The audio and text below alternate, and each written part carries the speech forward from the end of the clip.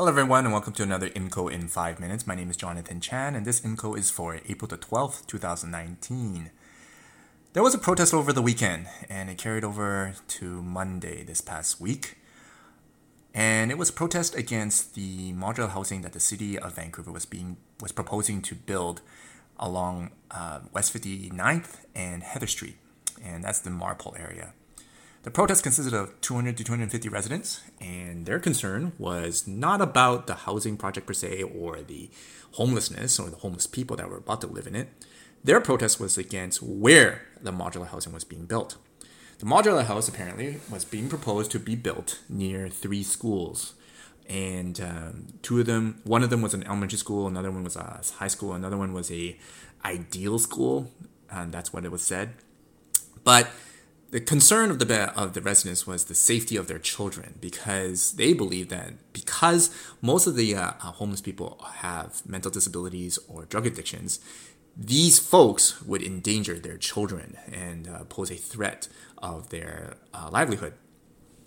And so that's what they were protesting about, the location of the modular housing. Now, Bill Good contributed his opinion on this on News 1130. Now, if you know, Bill Good contributes like his 1-minute opinion each day with regards to a current topic. And so this one he addressed with his 1-minute opinion. And interesting what he said. He said that why are we protesting? We shouldn't. Because if housing affordability and homelessness has become the hottest topic regardless of what level of government you're in, should we not just allow the people we elect to go ahead and create solutions? Because wherever the government is trying to will propose to build, wherever they want to build, there will always be protests. Now, some of you know that he's right. When the city of Richmond wanted to propose a modular house being built in the city center, there was huge protest there. Luckily, the city went ahead with it, and till this day, no one knows the difference. Also in the same tone, I think it was a year before or 2 years before, there was a protest along Fraser and 27th because the city of Vancouver wanted to propose a modular house being built over there. There was huge protest there, but thank goodness the city went ahead with it. And till this day, talking to some of my friends and neighbors there, friends and their neighbors there, no one really knows the difference. And so, yes, there's a lot of fear mongering here, but regardless of the fear mongering, Bill Good says, why should we protest? Because we know that land is scarce, and we know that the government is trying to make some solution to get people off the street, so should we not just let them? How should a Christian look at this? Well, I personally live in a townhouse complex that's right between 2 social housing complexes that house people with low income, drug addictions, mental illness, and also refugees. And so I get firsthand experience on people complaining about whenever bad things happen, people complain that, oh, it must be the social housing complexes. It must be the people there. And, we just jump to the conclusion that, if bad things happen, it got to be the people that we view as bad. But let's get back to this question here. So from my opinion and from my reflections of where I stand, here's what I want to offer. When Bill Gates says, should we not just allow the government to enact their solutions? I interpreted it as a Christian. I interpreted it as a similar question to what the Pharisee asked of Jesus. When Jesus was asked, what is the greatest commandment? Jesus responded to say, love God with all your all and love your neighbor with all your all. Sorry, poor grammar, but you know what I mean. And the Pharisee responds, okay, Jesus, you're so smart. Who is my neighbor?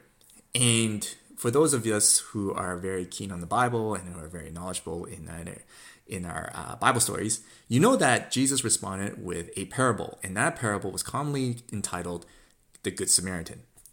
And that is very cringeworthy if a Jew heard this back in those days. When the Pharisees and the Jews were listening to Jesus' teachings, when Jesus mentioned the word Samaritan during his parable, that was a cringe factor because Samaritans were hated by the Jews.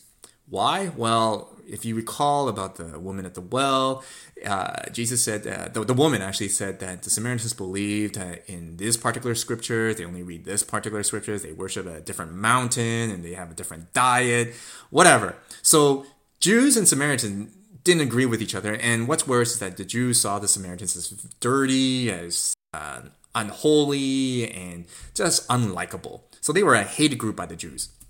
So for a Samaritan to help a desperate Jew in the parable, that is just uncalled for. And so Jesus did a cringe factor there and made the Pharisees cringe, because what Jesus is saying to them and to us is that our neighbors are not the ones that we love. Our neighbors are those that are unlovable. Our neighbors are those who are just unlovable, difficult to deal with, and we just don't agree with their values, with their behaviors, with their personalities. Those are our neighbors, not the ones that we love or those ones that we can deal with. And Jesus basically leaves that full stop. And so back to this point here, how should a Christian respond to modular housing being built in our neighborhoods? How should a Christian respond to modular housing and social housing being built near schools? Well, there's two things that I think that comes to point.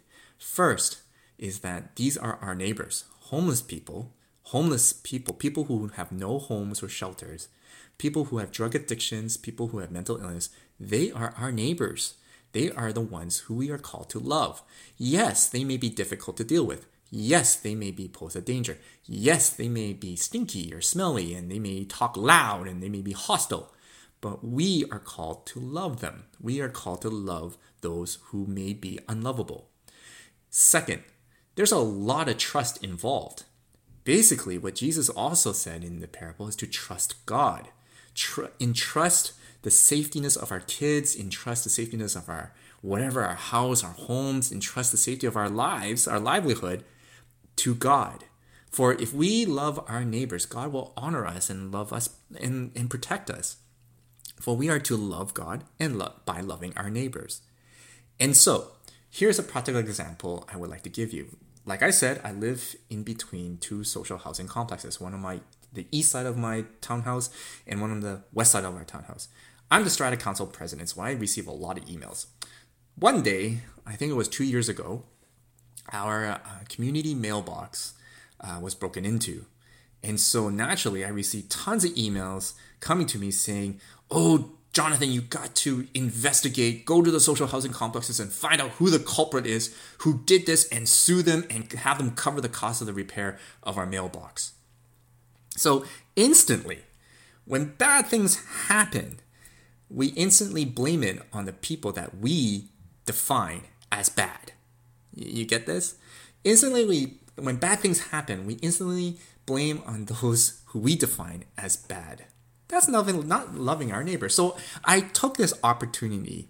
Now, I prayed over this, of course, but I took this opportunity to say, look, this is my opportunity to shine as a Christian, to shine for Jesus, right?